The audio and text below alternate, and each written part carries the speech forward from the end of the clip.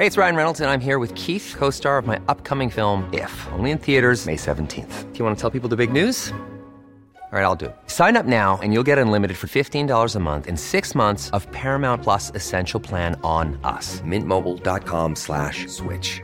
Upfront payment of $45 equivalent to $15 per month. Unlimited over 40 gigabytes per month. Face lower speeds. Videos at 480p. Active Mint customers by 531.24 get 6 months of Paramount Plus Essential Plan. Auto renews after 6 months. Offer ends May 31st, 2024. Separate Paramount Plus registration required. Terms and conditions apply if rated PG.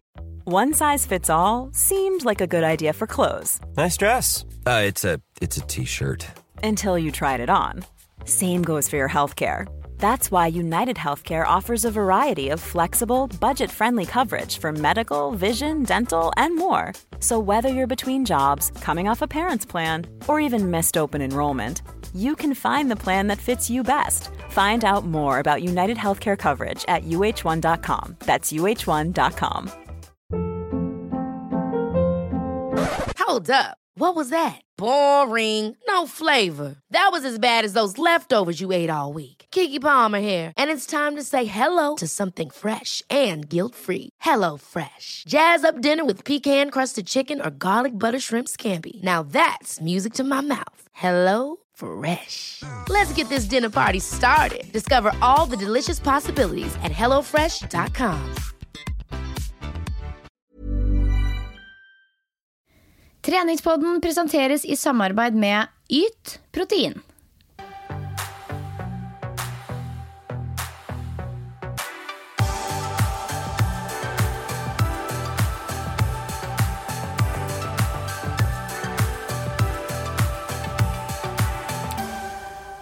Pia og jeg er på plass, og vi er klare for å dra i gang episode 88 av Treningspodden. Og nå har vi faktisk holdt det gående i nesten 2 år. Vi har 2-årsjubileum i starten av mars, og vi håper selvfølgelig å gjøre noe litt artig rundt det. Og vi er veldig stolte av at vi har holdt det gående nå i såpass lang tid, og vi ser at lyttertallene stadig stiger, og vi er ekstremt takknemlige for at nettopp du som hører på nå har valgt å laste ned denne episoden, for det er det som gjør at vi kan fortsette å skravle oss gjennom Treningspodden uke for uke for uke. Absolutt, det er virkelig helt rått. Og Silje, du er jo den gode gamle traveren her da. Du har vært med fra fødselen liksom. Men jeg føler jo at jeg egentlig har det litt jeg også, selv om Karine var med helt fra starten av. Men jeg kom jo på rundt episodenummer... Når var det? Du kom jo på for cirka... Altså, det er over 1 år siden. Ja. Det er det. Så jeg føler jo at Treningspodden, Pia, det er deg og meg. Ja, virkelig. Og etter at jeg ble med i Treningspodden, så har jeg føler at jeg har kommet så mye nærmere folk, hvis du skjønner. Senest i dag så hadde jeg en PT-kunde her i Oslo. Og når jeg var ferdig, så kom det bort en jente til meg bare sånn: «Halla, hvordan går det? Jeg hører på Treningspodden og digger deg og Silje.» Og hun het Ingunn for øvrig. Hei, Ingunn. Men det bare er så sjukt hyggelig, for det begynner å skje ganske ofte nå, da. Og jeg føler at gjengen vi snakker til liksom er med oss og viser oss tillit. Og jeg er med uke etter uke, og det er så utrolig hyggelig og godt å vite. Ja, helt enig med deg, Pia. Og vi er også ekstremt stolte av å endelig kunne fortelle høyt til alle der ute at vi skal samarbeide videre med Yt Protein fra Tine nå i 2018. Og det er vi som sagt helt ekstremt stolte av. Ja, vet du hva? For ok, vi er ikke dødskresne på sponsorer, men litt, det er vi. Og vi har liksom virkelig sittet stille i båten til vi har funnet noen som vi virkelig hadde lyst til å samarbeide med. Og hallo, når Tine og Yt kom på banen, da var det sånn: halleluja! Ja, virkelig. For nå er det sånn at, ikke sant, Yt er jo et ganske etablert merke for folk flest. Har ikke dere det her på Myrens? Det har vi. Vi har masse Yt-produkter nede i shoppen vår i resepsjonen, og det er ingen tvil om at det er de produktene som selger aller best her hos oss. Men dette er nemlig en ny kategori med produkter, Silje, for det er ikke det samme som de vanlige Yt-produktene. Disse her heter Yt Protein, som er da en serie med treningsmat og drikke som er utviklet spesielt til bruk både før, under og etter trening. Og alle sammen har et høyt proteininnhold, og de er helt uten tilsatt sukker. Ja, det sukker i melka da, men uten tilsatt sukker, som du sier. Uten tilsatt sukker. Ja. Veldig bra. Nei, det helt klart noe vi gleder oss veldig til å jobbe videre med. Absolutt, og så har vi fått smake litt, og det smaker jo helt sånn sjukt digg, liksom. Og så har vi fortsatt igjen å smake på et par av de, men det skal vel skje denne uka her. Vi skal selvfølgelig holde dere oppdatert, og ja, vi ser frem mot mye bra innhold i 2018 i samarbeid med Eat Protein. Absolutt. Og i dagens episode så skal vi prøve å ta et ordentlig dypdykk i selvtillit og selvbilde, og hva som egentlig forskjellen på de to. Absolutt, og jeg opplever i hvert fall at det to begrep som går veldig i hverandre for mange, og det skjønner jeg sjukt godt, fordi ja, det jo to ord vi bruker mye om hverandre, men sånn i praksis så det to ganske forskjellige ting da, og jeg opplever at bare ved å bli bevisst på det egentlig, så blir man litt klokere, og det blir litt lettere å forholde seg til.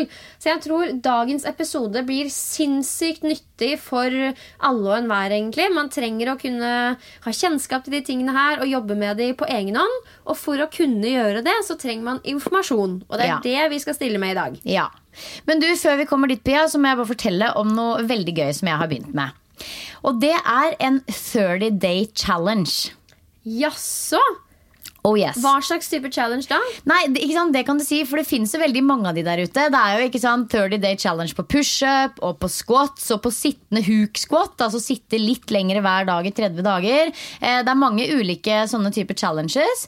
Og det tar jo, ikke sant, det jo 30 dager, det jo en god måned det der da, så man får jo virkelig etablert noen gode rutiner på den der nye greia som skal inn i det daglige livet ditt.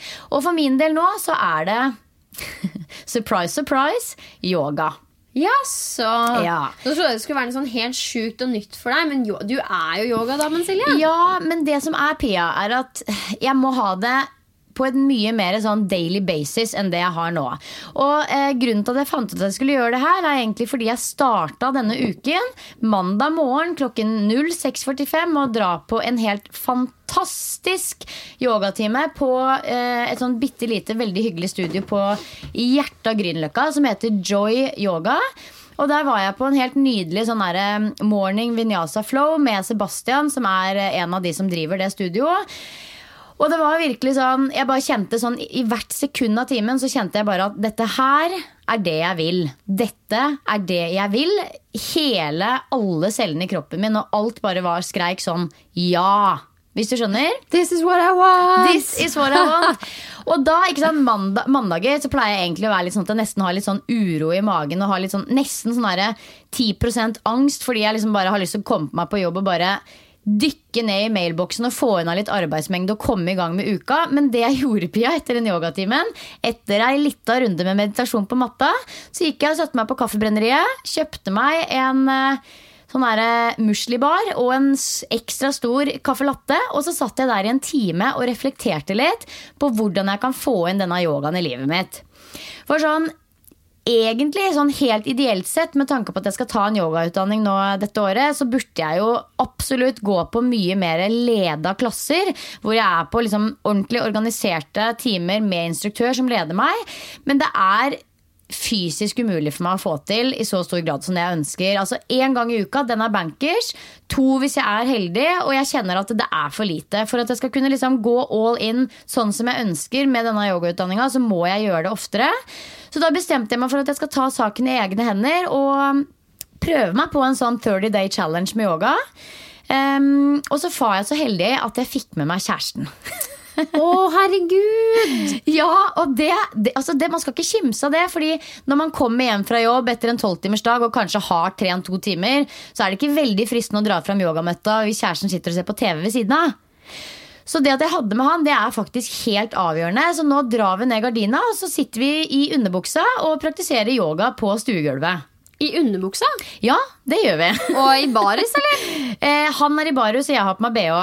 Så der sitter vi da I lotus-posisjon og namaster med lukkede øyne hver kveld etter jobb når ungen har lagt seg. Og vet du hva, Pia? Det så fantastisk, fordi målet egentlig at jeg skal trene minimum 15 minutter med yoga hver dag. Og det jo ikke sånn noe man får til. Men det som så digg med det at det blir alltid mer. For om vi setter på en video som varer I si 20 eller 30 minutter, så blir vi allikevel liksom liggende på matta og stretche litt og jobbe litt videre med øvelsen I kanskje 10-15 ekstra minutter. Så dette her har virkelig vært suksess så langt, altså. Jøss, det var utrolig gøy å høre. Altså, sånn, faktisk den siste som snakket om å prøve sånn 30 days challenge med yoga, det var broren min. Ja, fordi han har blitt sammen med en sånn supersporty dame som litt sånn yogaperson, og han vet at han trenger å bli litt mer sånn flexi I kroppen. Don't we all? Og da snakket han om at han skulle teste det da. Så jeg trodde det var sånn for skikkelig nybegynnere. Og det det jo sikkert også. Men det jo akkurat sånn som du sier, at når du gjør noe sånt så intensivt, så blir det så mye lettere en del av hverdagen din da. Og du beviser for deg selv at det ikke så veldig stort tiltak å få det inn på den måten som du ønsker. Etter å ha gjort yoga liksom hver eneste dag I 30 dager, så virker det som null problem å gjøre det typ 4 ganger I uka.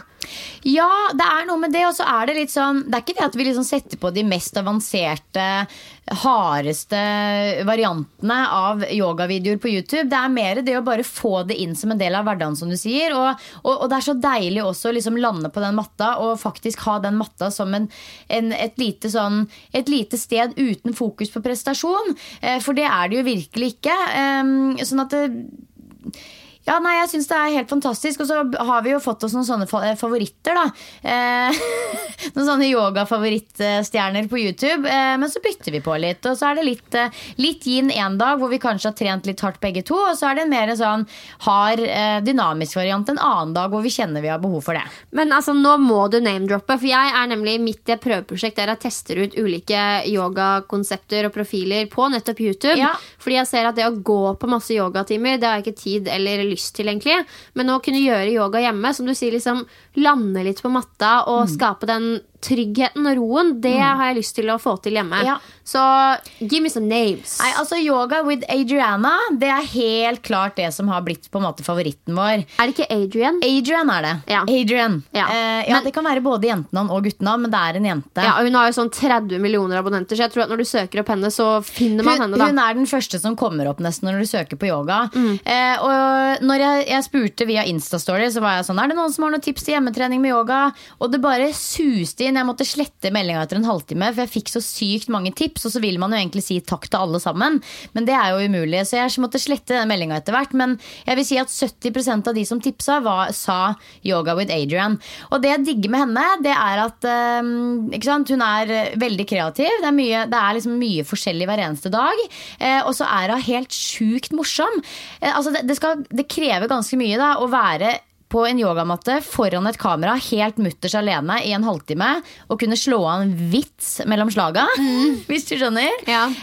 Så hun litt sånn, ja, jeg har humret og ledd ganske mye underveis I de videoene, så du føler nesten at du på en levende gruppetime egentlig med henne, og så det noen dager hvor vi kanskje har dratt inn en yin-person eller gjort noe annet, men det helt klart Adrian som stjerna vår hittil, altså. Men herregud, så gøy. Kan ikke du da, som en takk til alle de som bidro med tips, når du kommer litt mer ut I prosjektet, dele disse menneskene på din Insta-story? Jo, det skal jeg gjøre. Så får vi liksom litt navn som vi kan søke opp. Du, jeg kan dele på Instagram på treningsboden og min egen. Ja, gjør det. Ja. Apropos yoga da, jeg må jo si at etter Thailand, jeg tok med meg så sinnssykt mye bra fra den yogaturen jeg var på, men nå det så deilig å være inne I mine faste styrketreningsrutiner igjen. At nå følger jeg et program, det 4 ganger I uka, jeg øker, altså jeg der jeg skal være, det så godt. Men jeg har jo blitt ekstremt obs på at jeg trenger den bevegelighetstreninga og den litt mer rolige treninga inn I hverdagen min, så det har jeg tatt vare på. Det jo der Zuma-moven kommer inn. Men her om dagen så fikk jeg faktisk med meg kjæresten min på å teste Bikram yoga. Det så jeg på Instagram. Altså, hvor mange poeng til han ikke det? Du, vi har ganske ålreit til kjæresten. Ja, vet du hva? Virkelig, altså. Ja, de sanker litt poeng. Ja, det har åpnet et studio I Drammen. Jeg gikk jo faktisk ganske ofte på det når jeg bodde I Oslo for noen år siden, men nå det altså åpnet et studio I Drammen. Og da testet vi det. Har du vært på det før? Jeg har vært på det før, og det jo en mental utfordring de første 10 minuttene, vil jeg si. Å være bare i den varmen litt sånn mentalt drenerende for min del. Men man blir fort vant til det. Ja, for de som ikke kjenner til Bikram yoga, da, så det yoga som du gjør i et 40 grader varmt rom. Det på en måte greia. Og så det en fast sekvens da, som man jobber seg gjennom hver eneste gang. Og det varer i 90 minutter. Og jeg tror nok at jeg hadde det. Jeg husker jo første gang jeg testet det ever, så var jeg helt sånn der, herregud, det det sjukeste noensinne. Altså det var virkelig en mental utfordring, mer enn en fysisk egentlig. Men nå gikk det litt lettere. Jeg visste hva jeg gikk til. Så vi kom oss igjennom, og selv om det var litt uvant og litt sånn lenge siden sist, så kjentes det utrolig bra ut. Og kjæresten min likte det også. Gjorde han? Ja, og dagen etter, altså han følte at han fløy liksom. Du kan jo tenke deg litt sånn småstiv alpinistkropp, ikke sant? Ja. Trener bare crossfit, og vi blir jo stivere og stivere begge to hvis vi ikke gjør noe for det da. Så jeg tror han fikk skikkelig smake på den gode følelsen av å bli løsere i drakta da, som du pleier å si til meg. Og det var så fint å se. Ja. Så om det blir mer Bikram-yoga eller annen bevegelighetstrening, det vet jeg ikke. Men jeg tror i hvert fall han også har skjønt at vi må gjøre mer av det da. Så kanskje jeg kan dreie med å si at du har fått med deg mannen din på sånn yoga hver dag. Kanskje han blir inspirert. Ja, men vet du hva? Det veldig koselig. Og som sagt, ikke sant, 15 minutter, det ikke så lenge. Så det liksom, akkurat det burde man klare å trykke inn. Men så blir det ofte en lengre økt ut av det da. Og jeg kan si, altså, for eksempel, faktisk, i går senest så jobbet jeg fra 8 og var hjemme klokka 9:30. Og da hadde jeg akkurat vært og deltatt på en gruppetime rett før jeg kom hjem. Og jeg hadde bare lyst til å kaste meg i dusjen, men måtte dra frem yogamatta og angret ikke et sekund på det. Og det så godt å høre, Silje. For det første at du liksom virkelig har landet i det at det her skal være yogaåret ditt. Det har du sagt før også, men nå liksom you're taking some actions. Taking some actions. Og så det godt å høre når folk velger å fokusere 100% på én ting. For i hvert fall min erfaring da, tilsier både med meg selv og med kunder at med en gang man begynner å ha veldig mange sånne fokusområder og ting man skal gjøre, så det sånn veldig fort gjort at det faller igjennom. At man bare, nei, jeg får ikke tid til det, så jeg bare driter i alt sammen. Mens når det liksom sånn én ting man fokuserer hardt på, så det lettere å gjennomføre, og ikke minst lettere å få den gode mestringsfølelsen da. Absolutt. Så jeg synes at dere som lytter, og jeg også, jeg lar meg inspirere og bare bli minnet på det at velg og tør å fokusere hardt på én ting i en periode. For det da du faktisk får den mestringsfølelsen og den gjennomføringskrafta som trengs da. Ja.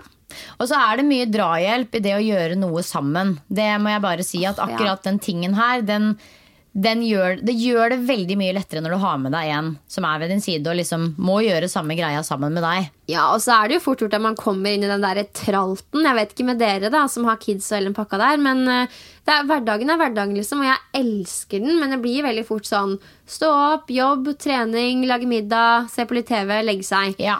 Og jeg så heldig at jeg trener jo mye med kjæresten min, men det klart, når man gjør litt sånn unike ting sammen, som å dra på Bikram-yoga, eller bare gå en skitur midt i uka, det har så mye å si da, det har så stor verdi. Veldig. Nei, det ingen tvil om at det knytter litt nærere bånd, og at det liksom gir en følelse av at man deler noe. Ikke sant? Men hva tror du grunnen til at veldig mange gutter sier nei til sånt? Jeg tror kanskje det litt sånn frykt for å ikke føle at de bedre eller bra nok. At de ikke gode nok til å gjøre noe. Fordi jeg tror at hvis noen av de som lytter nå for eksempel går til kjæresten sin og sier sånn, du har hørt på treningspodden, de har fått med gutta sine på yoga, kan ikke du også være med på det? Så tror jeg det mange som hadde sagt, nei, vet du hva, det gidder jeg ikke, altså, det nerd. Og dessverre da, og ofte har jeg tenkt sånn, for jeg har hatt ekser som har vært sånn nå, jeg har faen meg aldri fått det med på en dritt. Nei. Og det synes jeg alltid har vært så trist. Det har bare vært sånn, hvorfor kan vi ikke gjøre noe nytt sammen liksom? Og da har jeg alltid lurt på liksom, hva grunnen til det. Men det sikkert mange jenter som sånn nå da. Ja, det nok det. Altså, ja, når det gjelder min kjæreste, så hadde jeg spurt han om han ville være med å trene markløft, og hadde han jo nekta plent. Altså, da hadde han bare lagt seg ned og begynt å grine liksom. Fordi det hadde han nekta å bli med på. Men yoga jo faktisk noe han liker. Sånn at jeg tror kanskje, det kan ikke være sånn helt i andre enden av skala av det de vanligvis liker å drive med kanskje. Nei, det må være noe som litt innenfor kjente rammer. Ja, det der jeg litt ekstra stolt av han mannen min, for han har jo liksom virkelig ikke altså, jeg vet ikke om han vet hvordan yoga staves en gang, liksom. Nei, det creds til han. Ja, men virkelig. Du, apropos markløft før vi går videre. Fortell om den aha-opplevelsen som du fortalte meg om før vi gikk på. Nå skal du høre her. Jeg fortalte jo deg den om den i sted da. Men, og det noe som det virkelig litt sånn en liten mini-revolusjon for min del.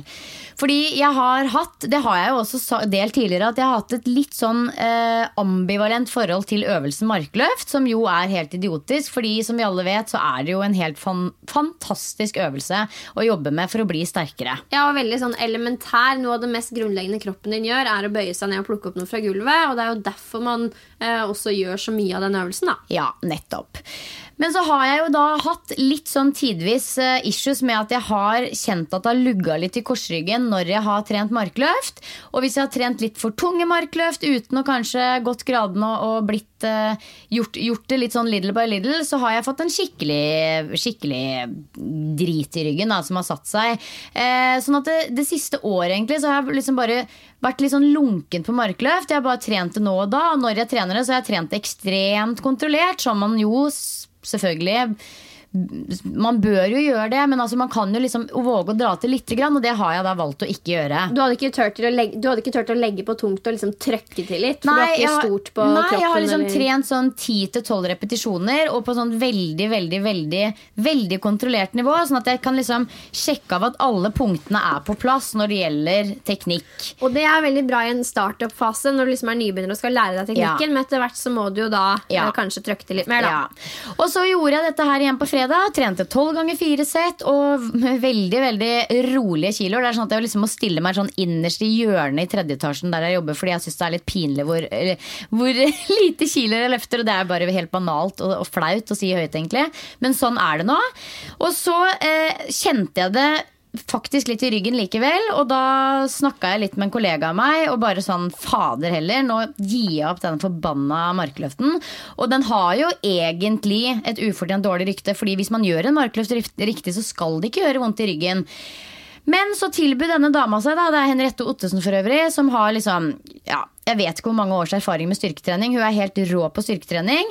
Hun tilbød seg å bli med meg og trene markløft for å liksom virkelig sjekke av at absolutt alle punktene på plass, og se om vi kunne gjøre noe for å forbedre det.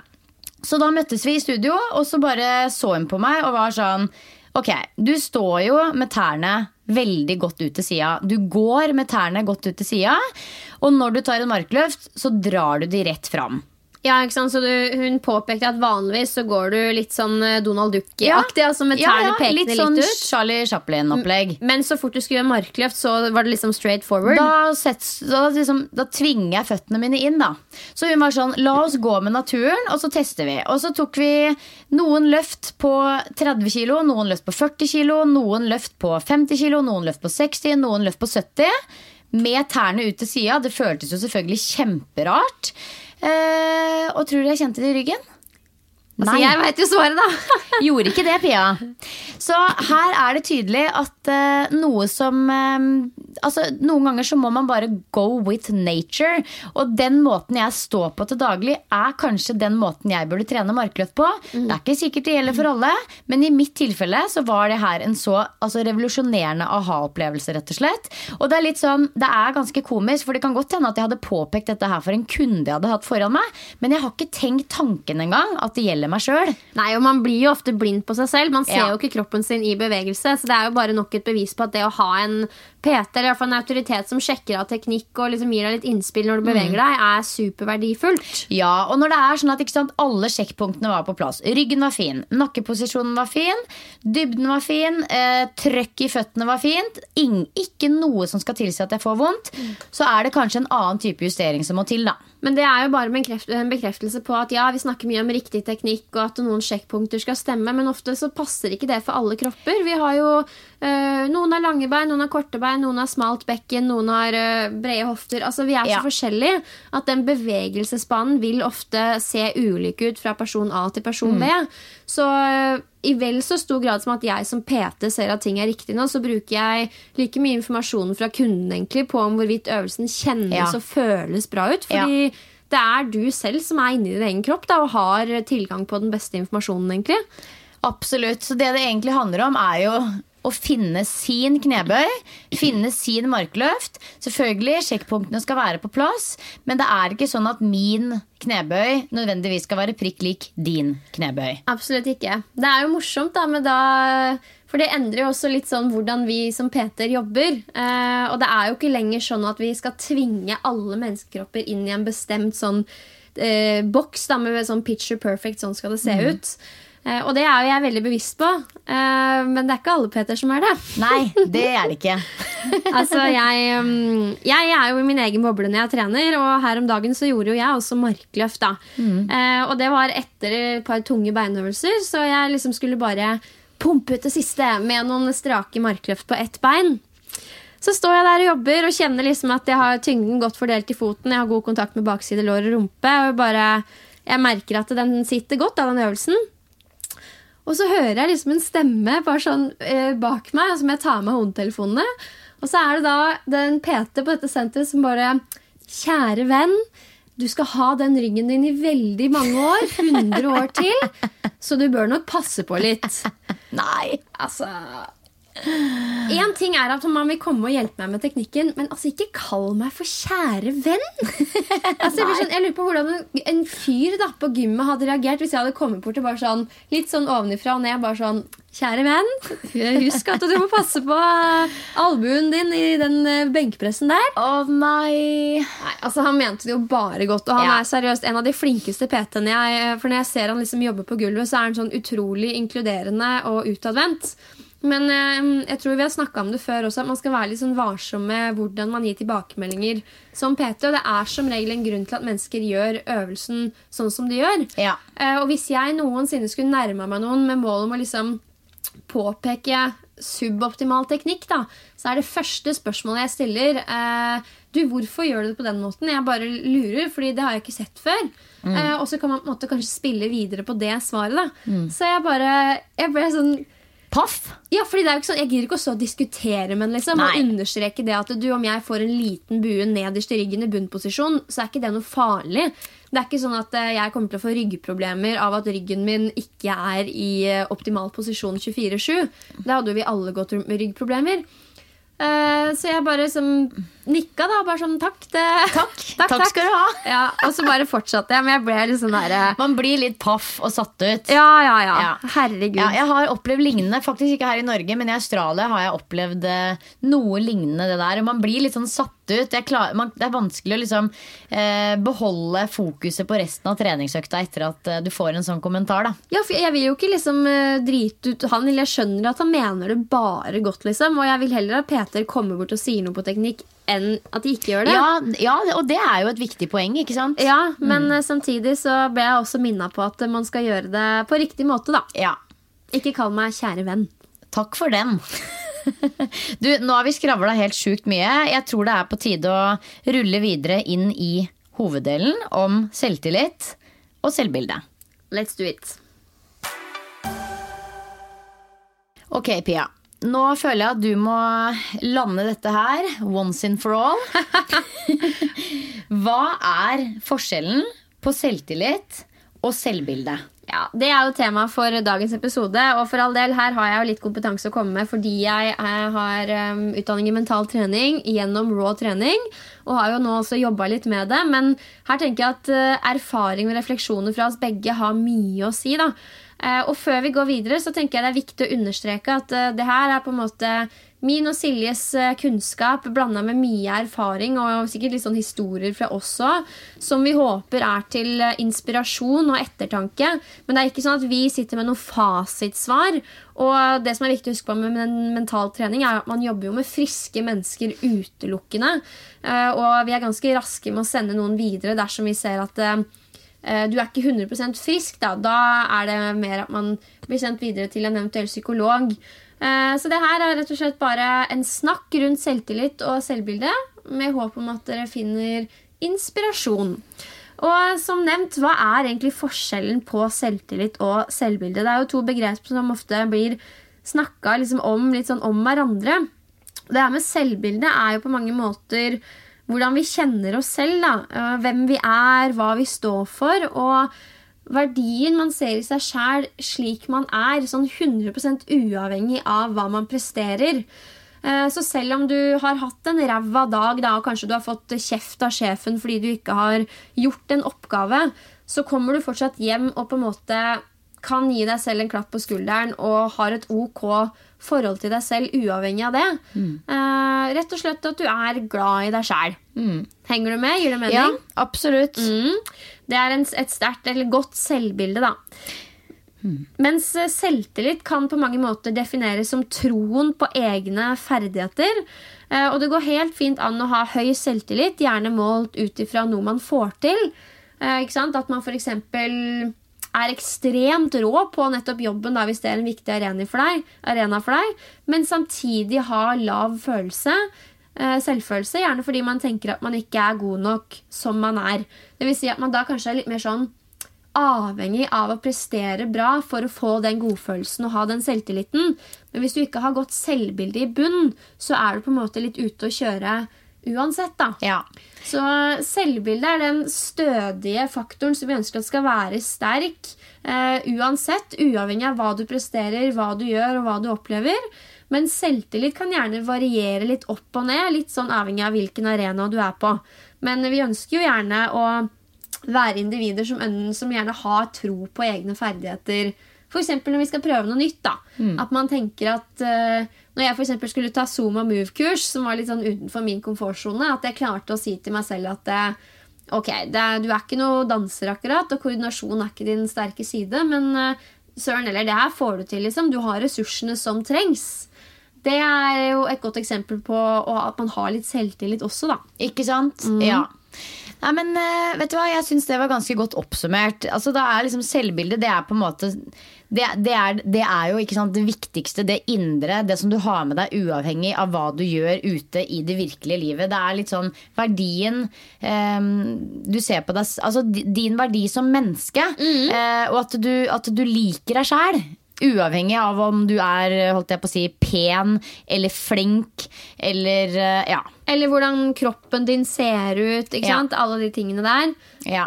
Mens selvtillit avhenger mer av i hvor stor grad du har tro på egne ferdigheter, rett og slett. Ja. Og det som interessant at begge deler skapes i stor grad i møte med andre mennesker, ikke sant? Når vi møter andre og får informasjon fra de, så bruker jo den informasjonen til å bli kloke på oss selv. Så hvordan vi bedømmer oss selv ofte avhengig av våre forestillinger om hva andre tenker om oss. Og det jo der det kanskje litt skummelt også, fordi hvis vi får en kjip opplevelse eller ikke får nok likes på Instagram, kjipe tilbakemeldinger, så kan det for veldig mange oppleves ganske sånn, hva skal jeg si, det kan gå ganske hardt innpå en da. Ja. Spesielt om man fra før av ikke har liksom den sterkeste selvfølelsen. Ja. Og så ser jeg vel for meg at man kanskje i forhold til selvtillit, så det vel kanskje litt sånn at man har såpass selvinnsikt at liksom, ok, på den arenaen så har jeg ganske god selvtillit, der føler jeg har god kontroll, mens på en annen arena så det kanskje, så står det litt dårlig til, men det på en måte greit. Men, og så kan man jo selvfølgelig bygge selvtillit på de ulike arenaene, men hvordan kan man egentlig bygge selvbilde, altså et bedre selvbilde? Det egentlig mulig, eller det sånn den pakka får du som kid, og den umulig å endre på? Eller hvordan vet man egentlig om man har et dårlig selvbilde? Ja, det jo liksom, det går litt dypere enn, altså jeg jobber mest med selvtillit, og det sånn, hvis man sliter hardt og sterkt med et dårlig selvbilde, så vil det i noen tilfeller kanskje vise seg ved at man sliter med mange andre ting. Vi vet jo at det kilden til mange liksom sånn, ja, vondter og psykiske vondter da, i hverdagen og i livet generelt. Men jeg gikk inn på ung.no, som skriver mye om blant annet psykologi for unge mennesker. Da. Og de hadde på en måte 6 punkter som de skrev at hvis du liksom kan kjenne deg igjen i noe av dette her, så kan det også tyde på at du muligens sliter med et sånn noe lavt varierende selvbilde da. Og det første var at man baksnakker og ser ned på andre. Da kan det tyde på at behovet for å føle at man bedre enn andre da, bunner ned i det motsatte. At man føler seg litt sånn i virkeligheten litt sånn mindreverdig. Jeg vet ikke, det kan vi kanskje kjenne litt igjen fra sånn barne- og ungdomsskolen, tenker jeg. Folk som liksom skulle baksnakke og se ned på andre. Absolutt, men det jo også noe man opplever i voksenlivet, dessverre. Har du vært borti det?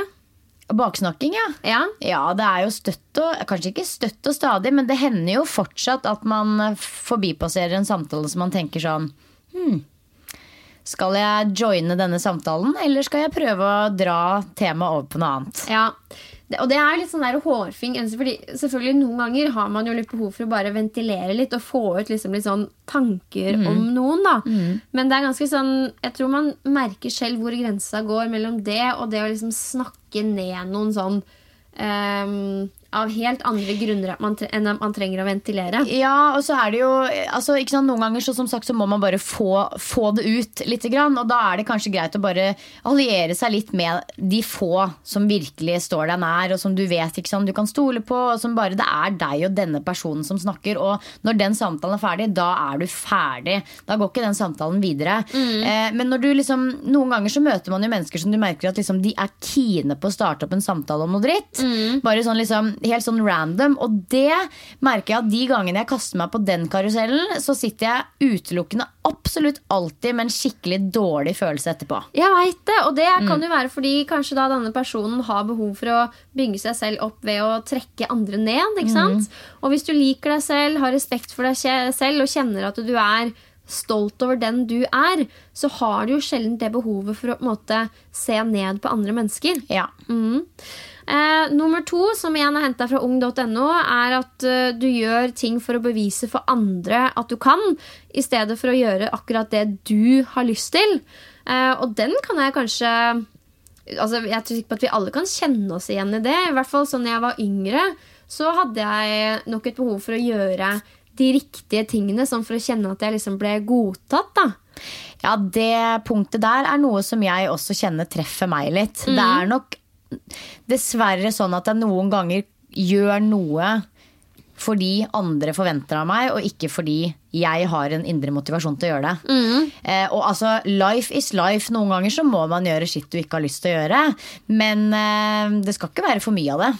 Absolutt ikke, og det kanskje sånne ting man blir litt sånn flinkere til å hanskes med etter hvert. Og for eksempel yoga-eksempelet ditt da. At det blir stadig klarere for deg at du må slutte å kanskje gjøre ting som ikke ligger ditt hjerte nært, i hvert fall bruke mindre tid på det som mindre viktig for deg og hjertet ditt, og heller pull-ups for eksempel, ikke så veldig viktig for hjertet mitt nå i 2018. Drite i pull-ups og heller gjøre mer solhilsen. Ja. Du, nummer 3 da, som kan være et tegn på at man kanskje liksom har litt varierende selvfølelse. Det ikke sånn at man liksom har en dårlig, lav selvfølelse hvis man kjenner seg igjen i dette her, men det bare ting man kan tenke litt rundt da. Og nummer 3 at man går rundt og føler seg mislykket, og at man på en måte tror at man kommer til å bli avslørt. Sånn at samme hvor flink du hvor bra du presterer, hvor mye gode tilbakemeldinger du får, så føler du liksom inni deg at det aldri godt nok. Og det rart, men den følelsen kan jeg kjenne meg sånn igjen i, fordi i hvert fall for meg når jeg begynte å holde foredrag om egentlig det jeg snakker om nå, mental trening, så følte jeg at fallhøyden var så stor, for jeg hadde så stor respekt for de jeg hadde gått på kurs med, og de jeg hadde lært av, at jeg følte at det aldri ble godt nok da. Så jeg husker jeg var så nervøs både i forkant, men også i etterkant, for at jeg på en måte skulle bli tatt på noe da. Ja. Men så fikk jeg jo supergode tilbakemeldinger, og selvfølgelig også konstruktiv kritikk liksom. Her kan du bli bedre, men jeg husker veldig godt den følelsen.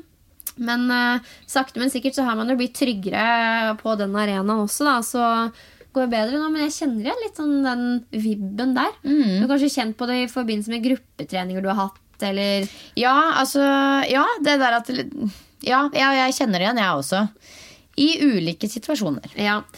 Ok, nest siste den litt feil. Du syns selv at du stygg, og tror at du ville ha vært lykkeligere dersom du var penere.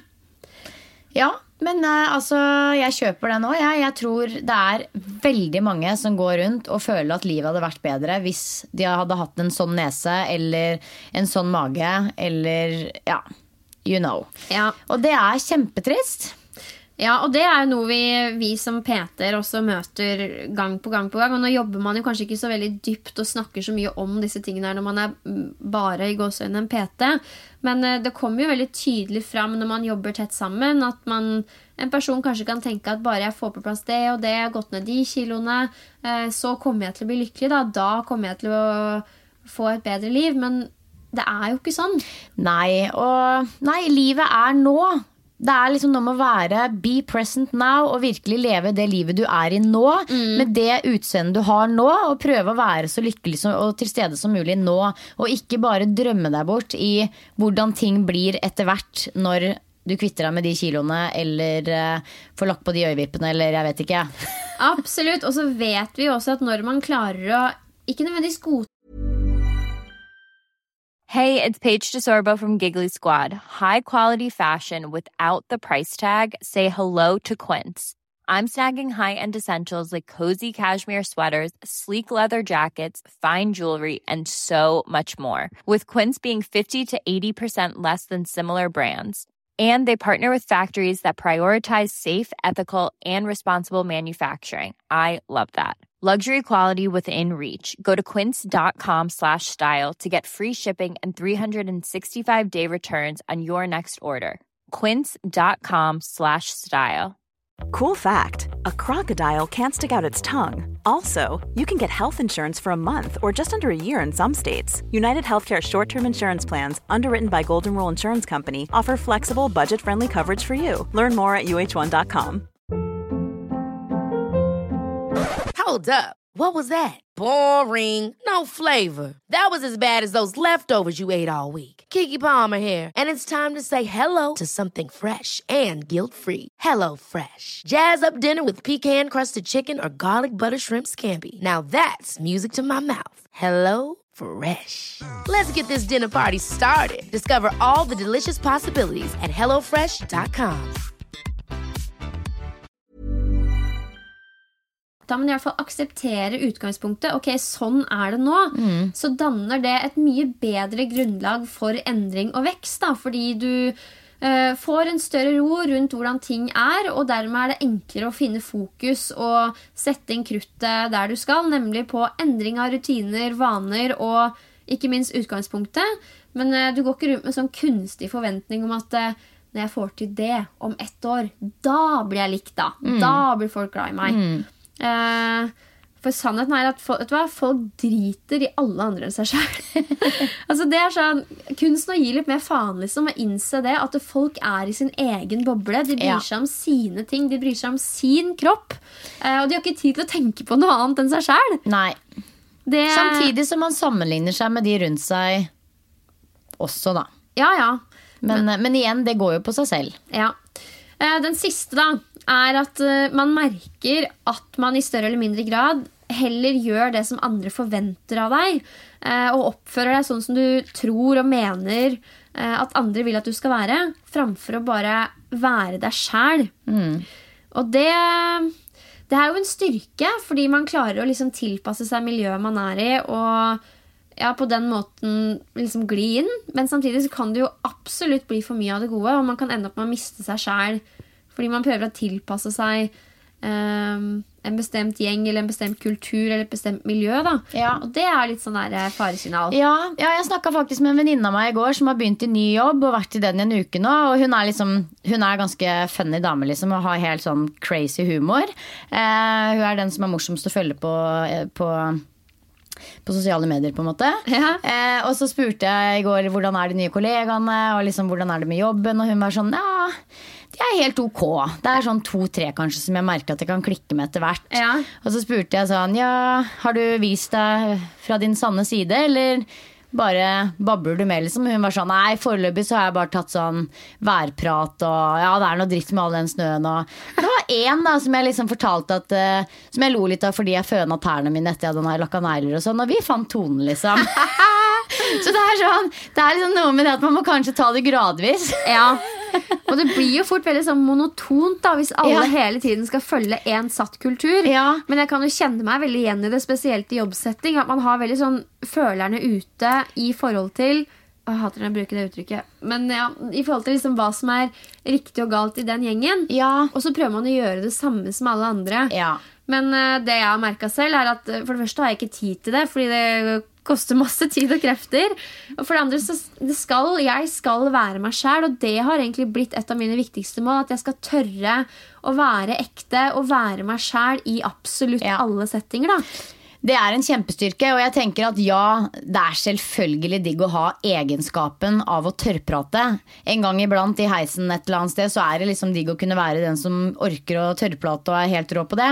Men jeg tror, som du sier, at livet blir veldig monotont av det, og hvis man tenker seg ut de personene som på en måte du kanskje gledes mest over å ha i livet ditt, så det jo ikke de som bare tørrprater. Det jo de som deler litt og byr på seg selv, ikke sant? Så jeg tror nok vi nordmenn kanskje ekstra dårlige på å faktisk vise liksom your true colors. Det mye tørrprat. Og altså vi på trikken eller bussen, så prater vi jo ikke med hverandre en gang.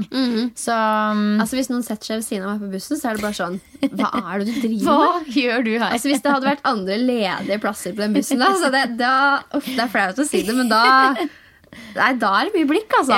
Men jeg ville aldri sagt noe, selvfølgelig ikke. Nei, men jeg tror at du blir et mer spennende menneske, og omgivelsene rundt deg og livet generelt blir litt mer spennende hvis man tør å bare liksom være seg selv, og ikke bare gjøre det som forventet av deg. Og det jo det her som liksom mye kjernen av mental trening i den modellen som jeg jobber etter, som jeg har lært å kjenne gjennom raw trening, så ligger jo filosofi og verdier som grunnmuren for alt vi jobber med.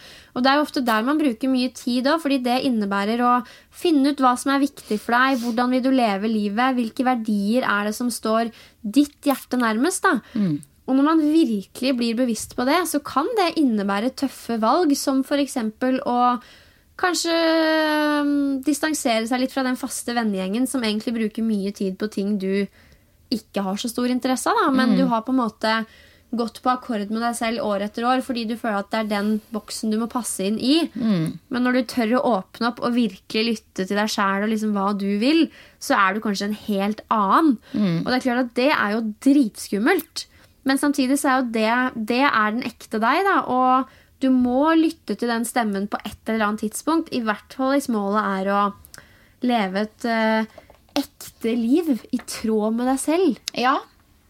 Men du, hvis man kjenner at liksom, ok, nå har vi ramset opp disse 6 punktene, og 2 eller 3 av dem virkelig sånn boom, treffer deg i magen. Det håp? Det mulig å bygge et bedre selvbilde også i voksen alder? Jeg tror jo veldig på det.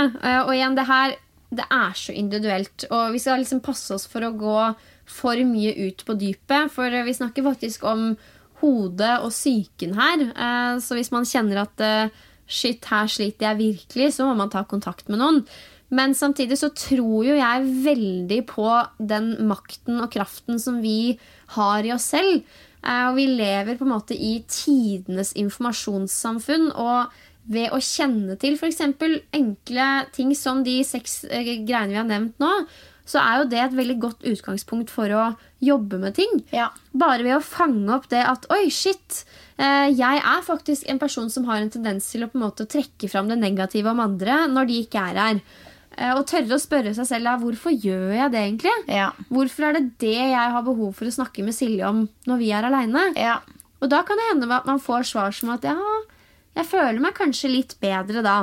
Og ja, søren, jeg gjør det på dager hvor jeg kjenner at jeg skikkelig nede. Og det har egentlig ikke noe med at den personen egentlig så kjip. Det mer at jeg har et behov for å synliggjøre det da. Ikke sant? Jeg tror ikke vi skal gå noe dypere inn på dette her med selvbildet enn det, at ved å kjenne til elementer som dette her, så har man også et utgangspunkt for å jobbe videre med det da. Ja, jeg tenker jo at det å menge seg med mennesker som får deg til å føle deg bra, også et viktig element for å få et bedre selvbilde, så man ikke trenger å hele tiden prøve så hardt og bli likt.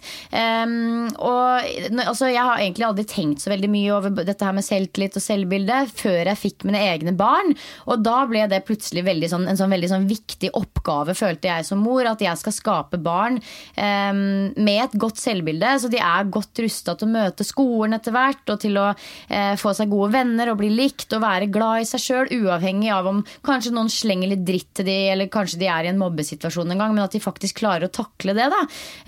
Og da jeg hørte en veldig fin podcast som heter Foreldrerådet, der de snakket om dette her med å danne et godt selvbilde hos barn, og det de beskrev som det viktigste punktet der, egentlig det å faktisk anerkjenne følelser, og ta de følelsene på alvor, fordi ikke sant? Noen ganger så har man noen unge som bare legger seg ned i butikken og begynner å hyle fordi de fikk rosinbolle i stedet for sjokoladebolle, og det jo veldig vanskelig å ta det på alvor. Life's a bitch. Ja, det bare sånn, hallo, altså da får man jo lyst til å bare røsker i armen og si sånn, nå du helt dust, liksom. Kan man ikke gjøre det? Jeg tenker at man må i hvert fall si at nå gjør du noe som veldig dust, og ikke nå du en dust, hvis du skjønner. Jeg elsker pedagogikken. Ja, men det jo sant. Det liksom det her med, og det gjelder jo for voksne også, at kommer det noen til deg med, og ikke føler seg bra på en eller annen måte, og du tenker sånn, hallo, nå må du skjerpe deg, så kanskje man heller burde si, hvorfor føler du det ikke så veldig bra, og faktisk anerkjenne de følelsene.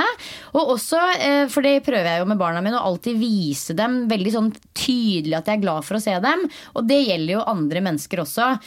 Noen ganger så kan jo jeg kanskje være litt dårlig på det, hvis jeg sitter med hodet inne i PC-skjermen, og det kommer noen inn på personalrommet, og da føler jeg veldig på det at nå burde jeg nok reise meg opp og sagt hallo. Men, så jeg prøver jo å være obs på det, for det samme gjelder jo for voksne mennesker, ikke sant? At man anerkjenner dem, anerkjenner følelsene, og viser at man oppriktig glad for å ha dem der. Jeg vet, altså følelser så viktig. Ja. Og jeg husker en video som jeg fikk se tidlig når jeg begynte å jobbe liksom, med mental trening og sånn. Den heter Alfred og Skyggen på YouTube. Og jeg skal ikke si så mye, det må bare oppleves. Jeg husker at jeg begynte å grine når jeg så den, bare fordi det var endelig noe som satte ord på følelser på en måte som jeg ikke hadde vært borti før. Det bare forenklet det, og den enkelheten gjorde at det traff sånn veldig hardt. Så søk opp Alfred og Skyggen på YouTube, og så må jeg også få lov til å anbefale boka #hverdagssyk. Det hverdagspsyk da. Og den skrevet av 2 psykologer, og det jeg opplever at de har gjort at de har på en måte tatt psykologi og det her med indre prosesser ned på et litt mer sånn Ola og Kari Nordmann-nivå, sånn at man kan skjønne det og forstå det og lese at det her med å ha litt angst og være deppa og ha negative følelser, det helt naturlig da. Og bare ved å liksom lese det så følte jeg at jeg fikk mer ro, fordi man blir jo veldig sånn beroliget av å vite at det ikke bare meg, liksom.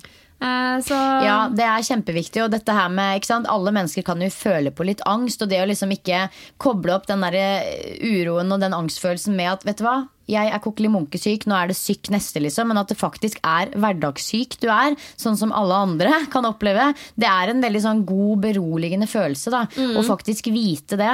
Hverdagspsyk. Hverdagspsyk. Og når jeg forberedte meg til denne episoden her, så kom jeg over liksom en sak der hvor Øyvind Kvello hadde uttalt seg, som førsteamanuensis i utviklingspsykologi ved Psykologisk institutt på NTNU i Trondheim.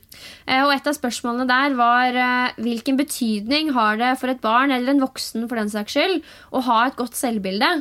Og jeg tror egentlig bare leser opp det han svarte, for jeg synes det var så godt og egentlig en sånn fin måte å runde av dette her med selvbilde på, før vi snakker litt mer om selvtillit. Og han svarte det at selvoppfatning og selvbilde preges av hvem du og miljøet du vokser opp i.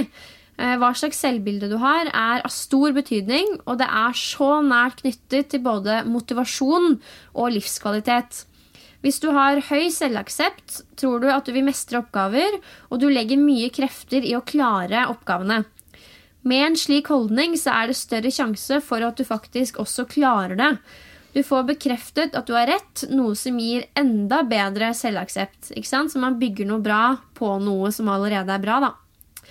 Men har du derimot lav selvaksept, altså lavt selvbilde, så fungerer det gjerne motsatt.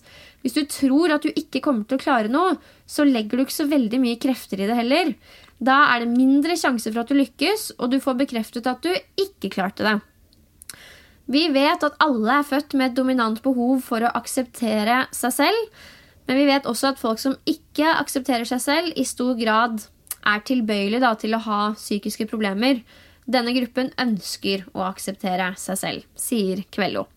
Psykiske problemer kan være så mangt igjen, det skal ikke vi gå inn på, men jeg synes han bare tydeliggjør hvor viktig dette her med selvaksept er for videre arbeidet med egentlig livet ditt og det du ønsker å få til. Hvor mye trøkk og ressurser tør du å legge i noe på en måte? Hvor stor tro har du på at du får det til?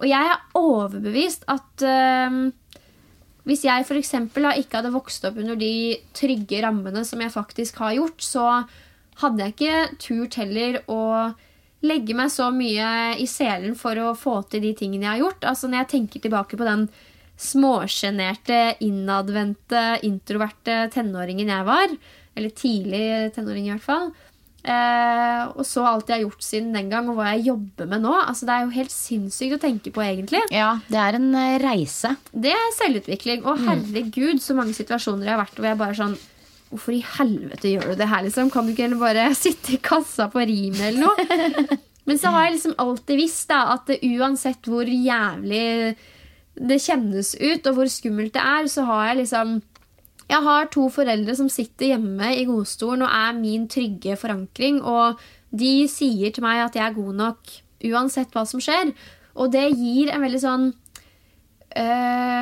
trygghet i en selv om at da kan jeg i hvert fall prøve. Ikke sant? Men det er jo en helt sinnssyk luksus å ha med seg den tryggheten, og den tar jeg ikke for gitt i det hele tatt. Men jeg tror for min del så har det hatt veldig mye å si da. Og igjen, det er en luksus som ikke alle er forunt. Nei, det er dette med trygge rammer og god oppvekst og folk rundt deg som heier og støtter deg uavhengig av prestasjonene dine. Det er helt klart verdifullt for alle mennesker, tror jeg. Men hva tenker du om på en måte ditt eget selvbilde og din egen selvtillit? Hvor ligger du på skalaen? Det er veldig vanskelig å si, synes jeg. Men jeg må si at jeg synes det er enkelt å trekke fram de arenaene på en måte, der jeg har god selvtillit, og de jeg ikke kanskje har så god selvtillit. Og på de områdene hvor jeg føler at ok, her er ikke jeg sånn veldig rå, så er det på en måte greit. Fordi jeg vet det handler om at jeg kanskje ikke har lagt nok trøkk der da, sånn som du beskrev. Ikke sant? Mens andre arenaer så føler jeg meg veldig trygg på at dette her, det nailer jeg, og dette her, det kan jeg. Når det gjelder selvbilde, så tror jeg det er liksom vanskeligere for meg å beskrive, i hvert fall på en sånn type skala. Men jeg merker selv at selvbildet mitt vokser og blir sterkere for hvert eneste år. Det er jeg tror ikke jeg kanskje var den sånn mest trygge tenåringen eller barnet egentlig. Jeg husker at det var veldig mye sånn der, det her kommer jeg aldri til å klare, så det gidder jeg ikke å prøve en gang. Jeg hadde veldig den holdningen der. Det var litt sånn, jeg legger meg ned i fosterstilling i stedet for å prøve. Ja, veldig sånn. Og nå har jeg totalt forandret. Jeg har et helt annet utgangspunkt nå, fordi jeg liksom sakte, men sikkert har prøvd å teste litt utfordringer og faktisk oppdaget at ok, ved å faktisk prøve i stedet for å legge meg ned i fosterstilling, så kanskje jeg ikke blir best, men jeg får til noe.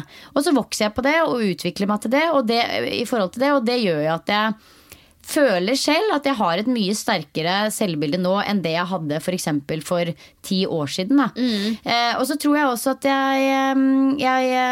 altså det var veldig sånn klart for meg at når jeg var ferdig på videregående, da skulle jeg bare ut og vekk, og jeg skulle gjøre noe ute i den store verden som ikke hadde noe med hjemmearena eller folk jeg kjente å gjøre, og det gjorde jeg. Så når jeg var 19 år så bare jobbet jeg dag og natt og hadde 4 jobber i 6 måneder, og så reiste jeg i 7 måneder.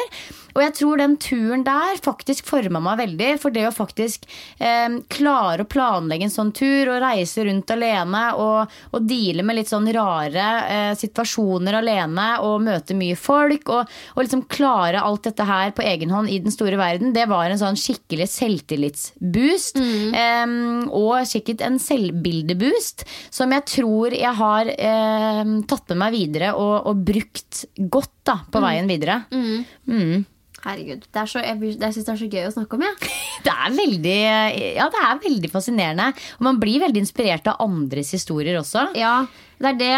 Jeg var jo litt sånn der før vi skulle spille denne episoden her, så var jeg litt sånn, skal vi tørre å snakke om dette her? Fordi det kan potensielt være ganske dypt, og vi er jo treningspodden liksom.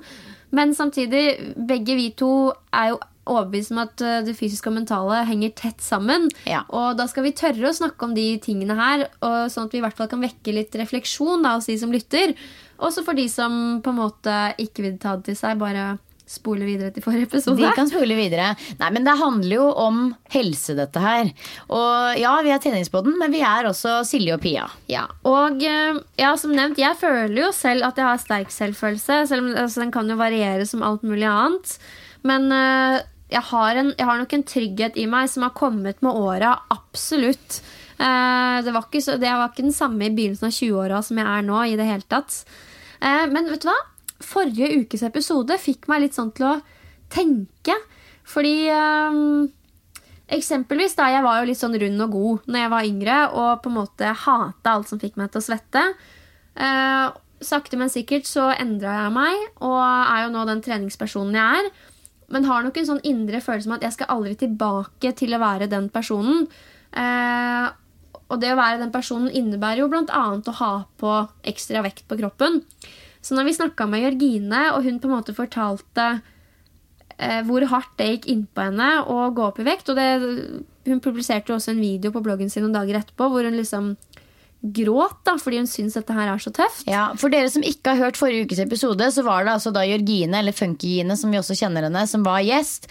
Og hun er jo, som mange vet, gravid, og hun fortalte at hun synes det er drittøft å kjenne på det at kroppen forandrer seg, og at hun legger på seg da, som man gjør i et svangerskap. Ja, men jeg prøvde å tenke meg selv sånn hvordan jeg hadde reagert da, hvis eller når jeg eventuelt går opp de kiloene.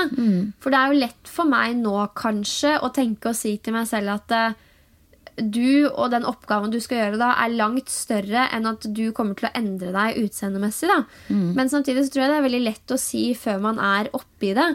Men jeg håper og tror jo og synes det burde være sånn at jeg klarer å ha et sunt forhold til det da. Ja. Men jeg ble helt sånn der jeg vet ikke, du har vært preggers før, så kanskje du har noen tanker? Ja, altså jeg tenker jo at vi har jo fått noen tilbakemeldinger på den episoden, og enkelte synes at det ble litt mye snakk om rett og slett kropp, og litt negativ fokus på det å legge på seg under svangerskapet.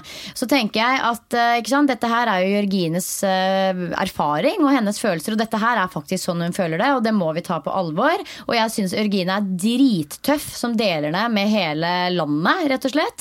Men jeg har også lyst til å i den sammenhengen nevne at jeg har også vært gravid, og jeg er 1,60 høy, akkurat som Jørgine, og la på meg 25 kilo, og det var ikke bare en liten søt gravidmage, som det er hennes ord, det var overalt, og jeg hadde ikke den samme erfaringen som henne, og det er jo ikke sant, veldig individuelt, noen har det sånn, noen har det sånn, men jeg var så stolt over at jeg liksom bar fram disse ungene at jeg var rund og god, men jeg gikk i bikini og strålte og følte meg altså bedre enn noensinne, så det må ikke være sånn at man går i kjelleren av det, og jeg tror ikke det har noe med hva slags rusta man er fra før, men kanskje litt at man bare rett og slett gir litt slipp og aksepterer situasjonen sånn som den er. Ja. Men ja, igjen, jeg må si at jeg synes jo Jørgine er veldig tøff som tør å dele dette her, fordi jeg er overbevist om at hun er ikke den eneste som føler det sånn.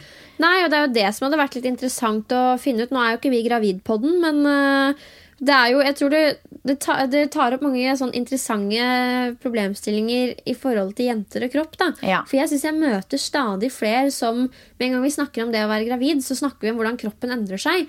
Og der vil jeg kanskje tenke at det var noe man var takknemlig for og ikke tenkt over før, så er det liksom nå blitt sånn der, shit, gruer meg til det, jeg lurer på når jeg kan begynne å trene igjen, hva skal jeg spise? Altså det er sånn, er det man skal tenke på liksom?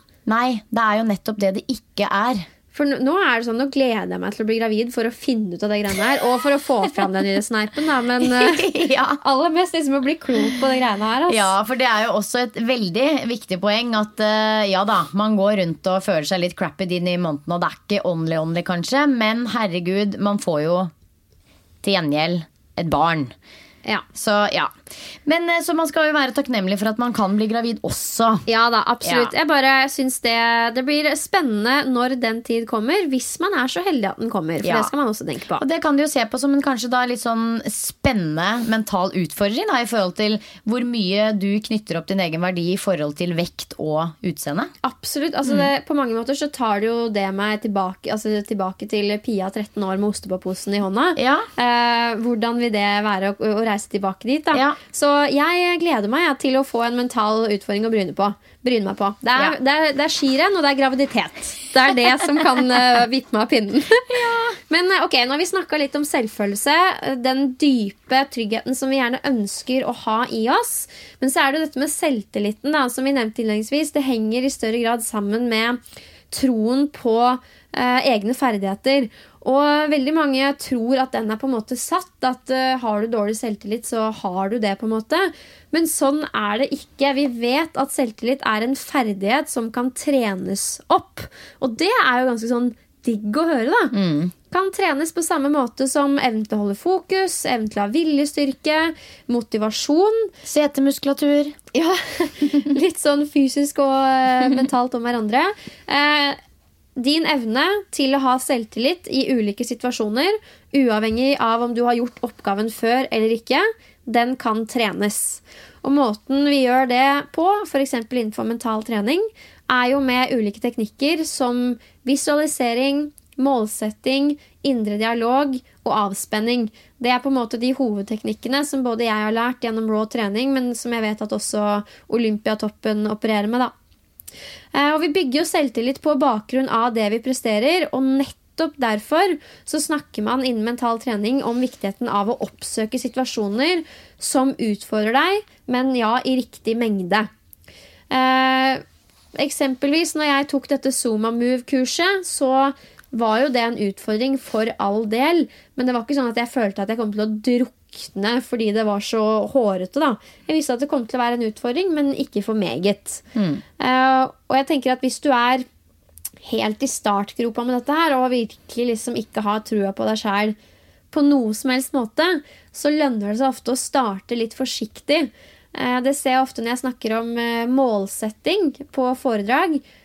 Veldig mange, spesielt jenter i treningssammenheng, har et dårlig forhold og dårlig selvtillit når det kommer til det å skulle sette seg mål. Og det var faktisk en som rakk opp hånda en gang og sa sånn, jeg spurte hvordan definerer dere et mål? Så sa han sånn, det noe jeg aldri får til. Eller det noe jeg aldri oppnår. Og da var jeg sånn, ok, nå sier nok du det som veldig mange tenker. Jeg har hatt det sånn selv også. Og da tenker jeg at det viktig å starte litt forsiktig og drite der at man skal hårete målsettinger og hele den pakka der. Det liksom litt level 2. Sett deg heller liksom sånn små, konkrete delmål som du nesten tar som en selvfølge at du kan oppnå. Men nettopp det jo målet, å vise deg selv at du får det til da. Så i Siljes tilfelle med for eksempel 30 Days of Yoga, kanskje kunne være at du skulle gjøre 15 minutter yoga 1 gang i uka. Ja. Bare for å vise for deg selv at shit, du kan.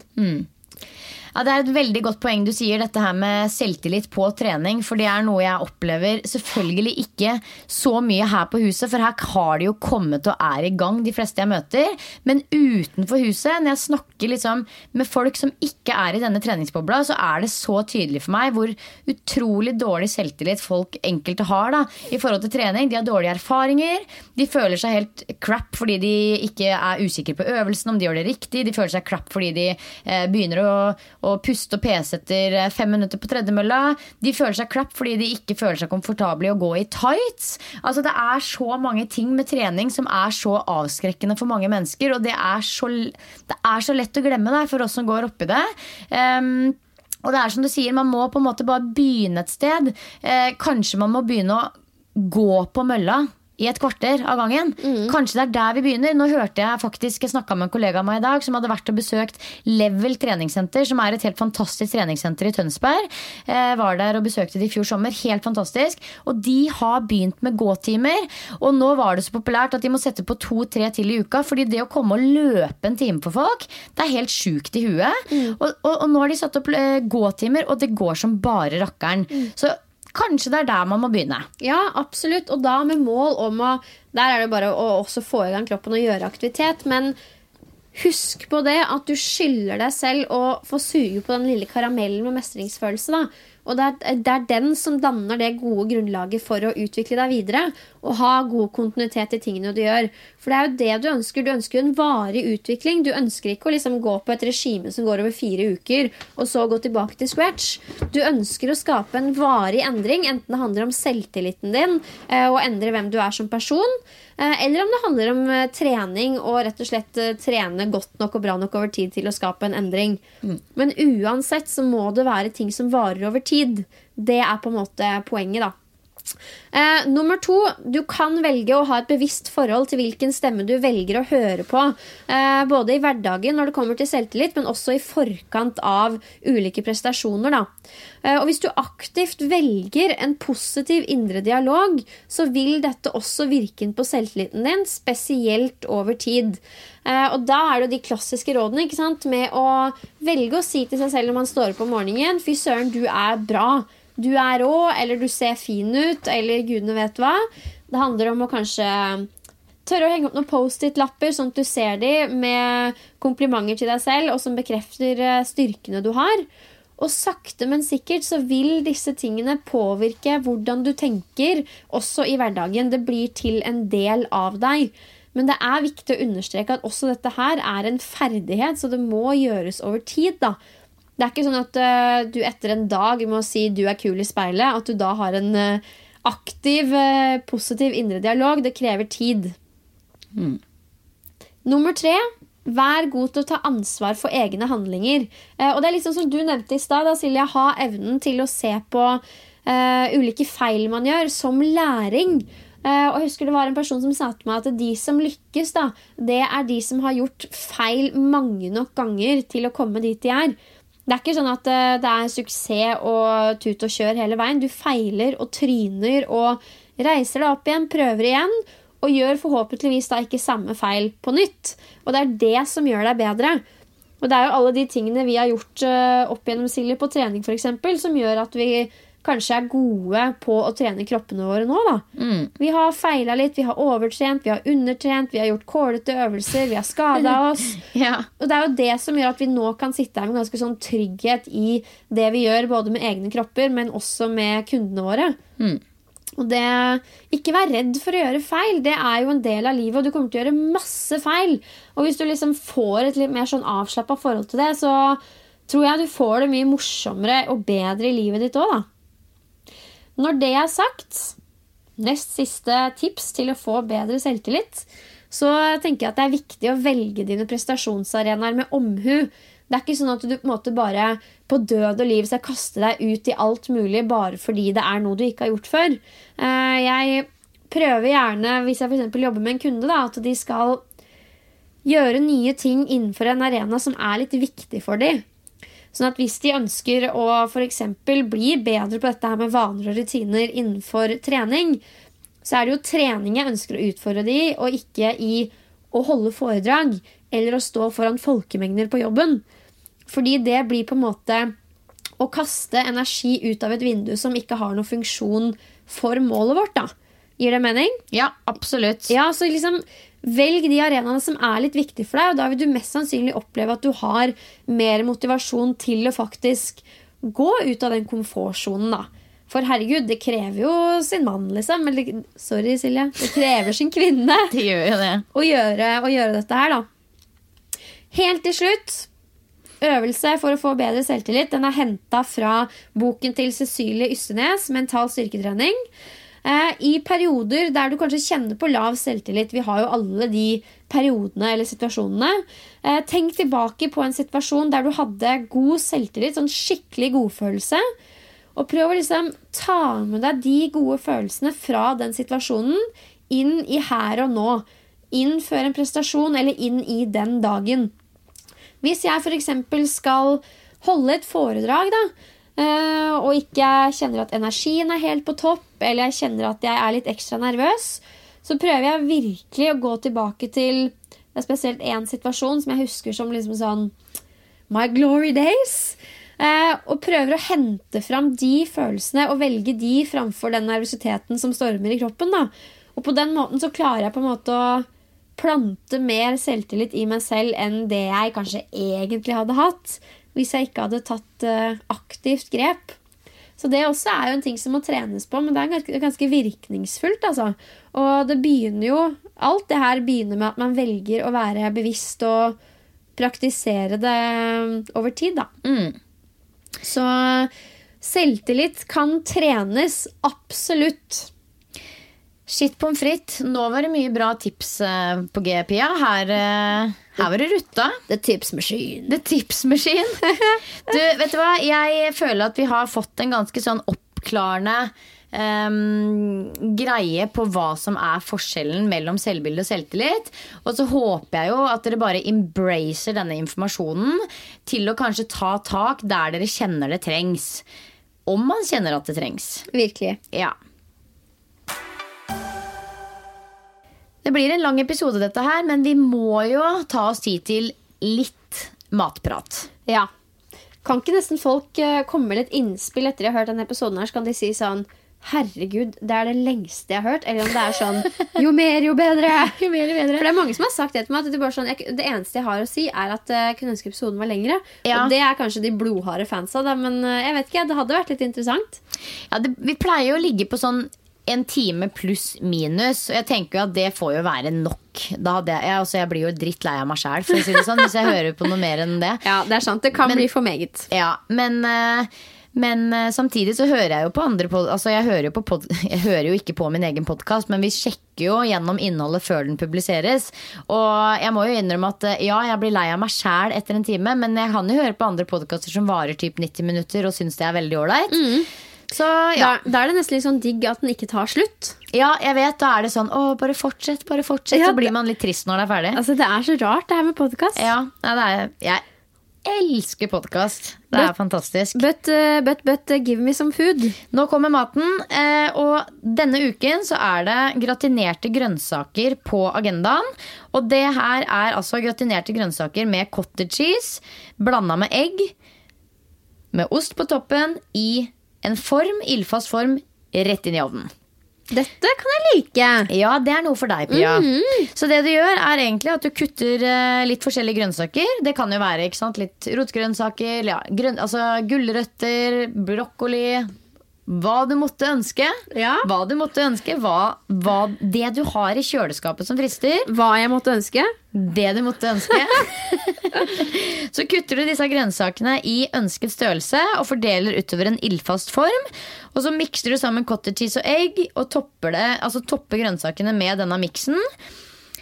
Blander i litt salt og pepper, og så strør du ost på toppen og steker i ovnen til osten er gyllen på sånn kanskje 220-220-ish. Hvor mye ost kan jeg strø på toppen? Strø ost på toppen, det er et veldig sånn diffust begrep. Ja, det skal jo dekke, liksom. Skal jo det. Det skal være godt med ost. Ja.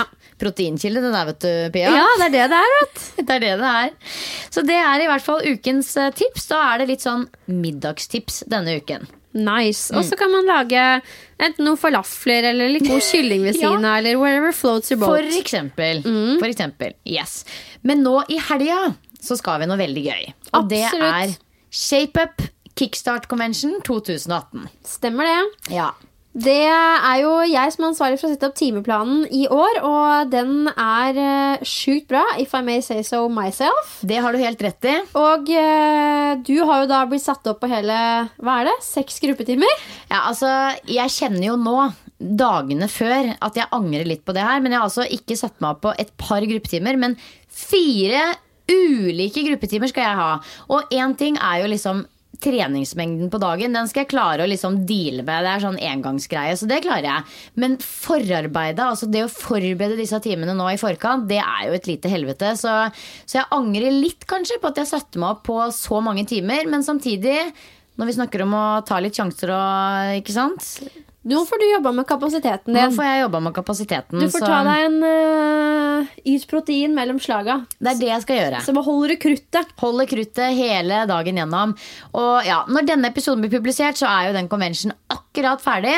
Men for dere som ikke har fått mulighet til å komme denne gang, så blir det mange flere Shape Up Conventions nå i 2018. Så det bare å stay tuned. Det kommer flere muligheter. Ja, det her jo året hvor Shape Up virkelig gønner på med events, så vi skal jo faktisk ut på turné i september og i oktober. Det blir min første turné, det må jeg si. Første gang jeg på turné. Har du ikke vært på turné før? Jeg har ikke vært på turné. Jeg lurer på om vi får turnébuss.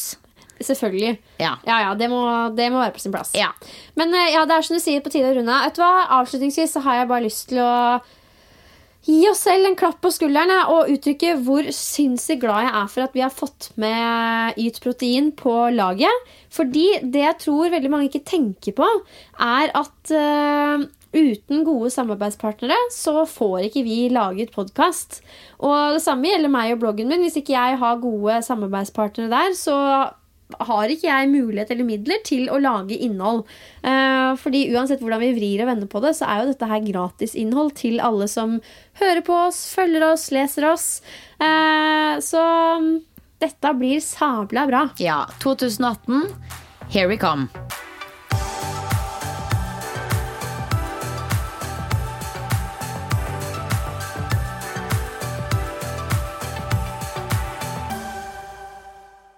Treningspodden presenteres i samarbeid med Yt Protein.